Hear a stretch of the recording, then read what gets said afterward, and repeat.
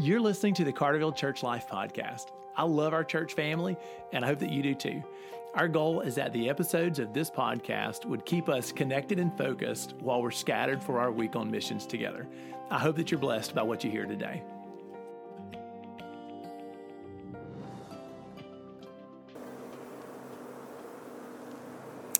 Hey, church family. Welcome back to the podcast. It's Brick, and I am grateful that you've tuned in for our Friday Missions podcast. This Friday is actually a little bit different because we don't have a missions partner that we're featuring for this Friday. Instead, I wanted to bring to you all a devotion, and it's going to be really simple, but I hope that you can take some new things from it or be refreshed from Scripture. And where I'm coming from is a great passage when you're talking about missions, and it's the Great Commission. It's in Matthew 28, verses 18 through 20. Undoubtedly, you've heard this passage again and again, but I'm going to read it to you and unpack it a little bit because I think it's got some great truths for us to remember during this time. The first thing I do want to say is that, when Jesus gave the Great Commission, he gave it to his disciples, which were, they were uncertain, they didn't know what was going to happen, and really they were coming out of this time of uncertainty in regards to him being, buried. And so their life was very chaotic, and they were about to step into a very chaotic time. And this is when he gave the Great Commission. So to me, I think, wow, in this day and time, right, as we've gone through COVID-19 and as we're trying to struggle with some chaos in our lives, how much more applicable is the Great Commission to us than it ever has been. So read this in light of where you are, and let me read it to you. Starting with verse 18 of Matthew 28. It says this, "And Jesus came and said to them," his disciples, "All authority in heaven and on earth has been given to me. Go, therefore, and make disciples of all nations, baptizing them in the name of the Father, and of the Son, and of the Holy Spirit, teaching them to observe all that I have commanded you. And behold, I am with you always, to the end of the age." Well, the first thing that I want to highlight out of this passage, right, comes in verse 18. The first thing that Jesus says to his disciples. Before Jesus even gets to the command, right, he says this statement, "All authority in heaven and on earth has been given to me." And so, as we seek to be obedient to the Great Commission, what a reassuring reminder, right, for us that, behold, all authority has been given to Christ. All authority in heaven and on earth. So he's got all of the authority. We are simply his followers, and we can trust in his authority as we go out on his mission.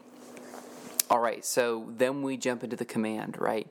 And so what is the first thing that Jesus tells his disciples and commands us as well? Well, it is go make disciples. And so Christ tells the Christian, right? He tells you, he tells me, go make disciples.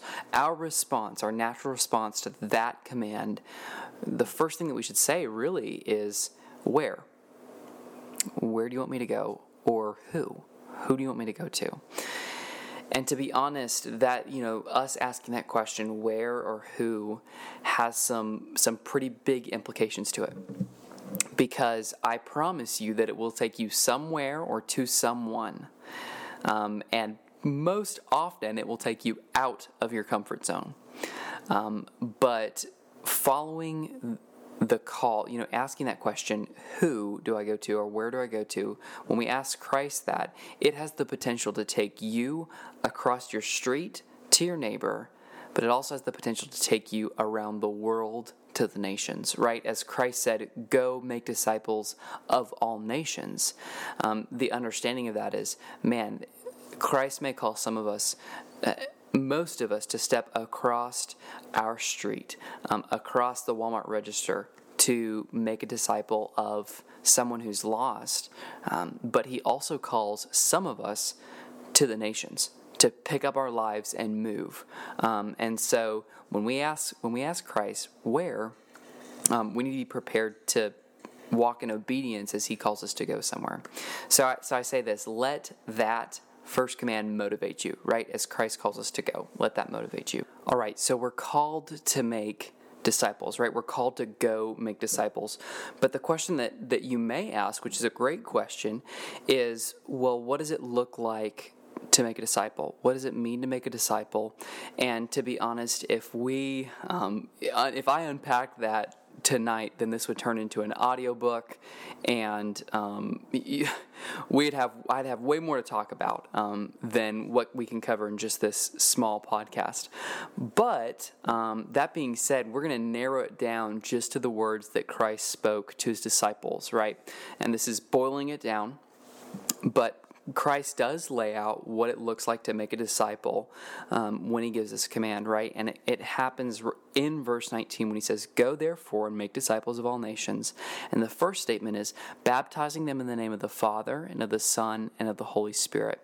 And, when we think of baptism, we think of, going under the water as a symbol of the work that Christ has done in us. But really, Christ's command to us is more than just, I want you to baptize people with water. It's this implied command of saying, as you encounter people, I want you to be an instrument to bring new life into their lives, right? Now Christ is the one that saves us and makes us new, but he uses us as his disciples, as instruments to baptize people's lives and make them into new creations. And so it's so much more than just the symbol of baptizing with water. It's being a part of someone's life so that they can have absolute transformation.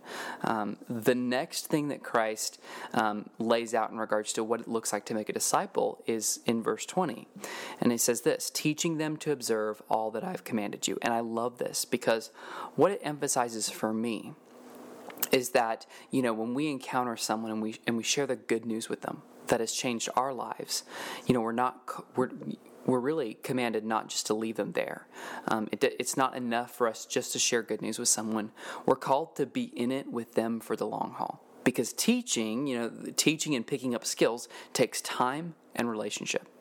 And Christ calls us to, as we make new disciples, to be in it for the long haul. So whatever discipleship relationships that you have, people that you are discipling, it takes time and relationship. And so we can't give up when things get hard. We need to struggle and continue to support them and disciple them even in the difficult times. So I love that command by Christ when it comes to teaching. All right, so, we see that we're commanded to go, whether it's across the street or around the world. And we also see what it looks like to make disciples. And to be honest, that's a daunting task. I don't know about you, but there's many times when I walk out my door in the morning and the idea of making disciples just really seems more than I can handle. The act of going out of my comfort zone is no fun. The making disciples, being an instrument to create life change in someone's life, also sticking through the difficult and hard times in someone's life is difficult. All of these things make following Christ's command difficult. Well, Christ really has a promise at the end that you can tie with the beginning of his statement, right? That he couches his command in. And I'll read the ending first, and then we'll go back to the beginning. But it says this, "And behold, I am with you always to the end of the age," right? So if you remember what I mentioned at the beginning, Christ says, all the authority in heaven has been given to me. So we follow the one who all the authority in the world has been given to him. And on top of that, he promises that he's with us always, even to the end of the age. And so I hope that's reassuring for you, right? That as you consider what it looks like to make disciples and how you can be obedient in that, remember that Christ, the one who has all the authority, is with you. It's not based on our strength, right? That disciples are made and people's lives are changed because we can't do it. It really is based on Christ's work in us and through us. And he's with us as we go make disciples. So I hope that encourages you today as you go out two things that I want to just prompt you to ask yourself as the podcast ends is, number one, who is God leading me to? Who is he leading me to make a disciple? Who is he leading me to disciple? And the second question is, how can I make disciples this week? They're very similar questions. So first of all, ask the Lord and ask him who he's directing you to make a disciple, just as you are a disciple. Also, ask yourself how you can be creative and make disciples where you are right now. Undoubtedly, the Lord, because Christ has given this command, he's opening up doorways for you to make disciples, and it's part of our obedience in following Christ's commission. So I hope that you have an excellent rest of your day and that you can think about what it looks like to make disciples in your own life.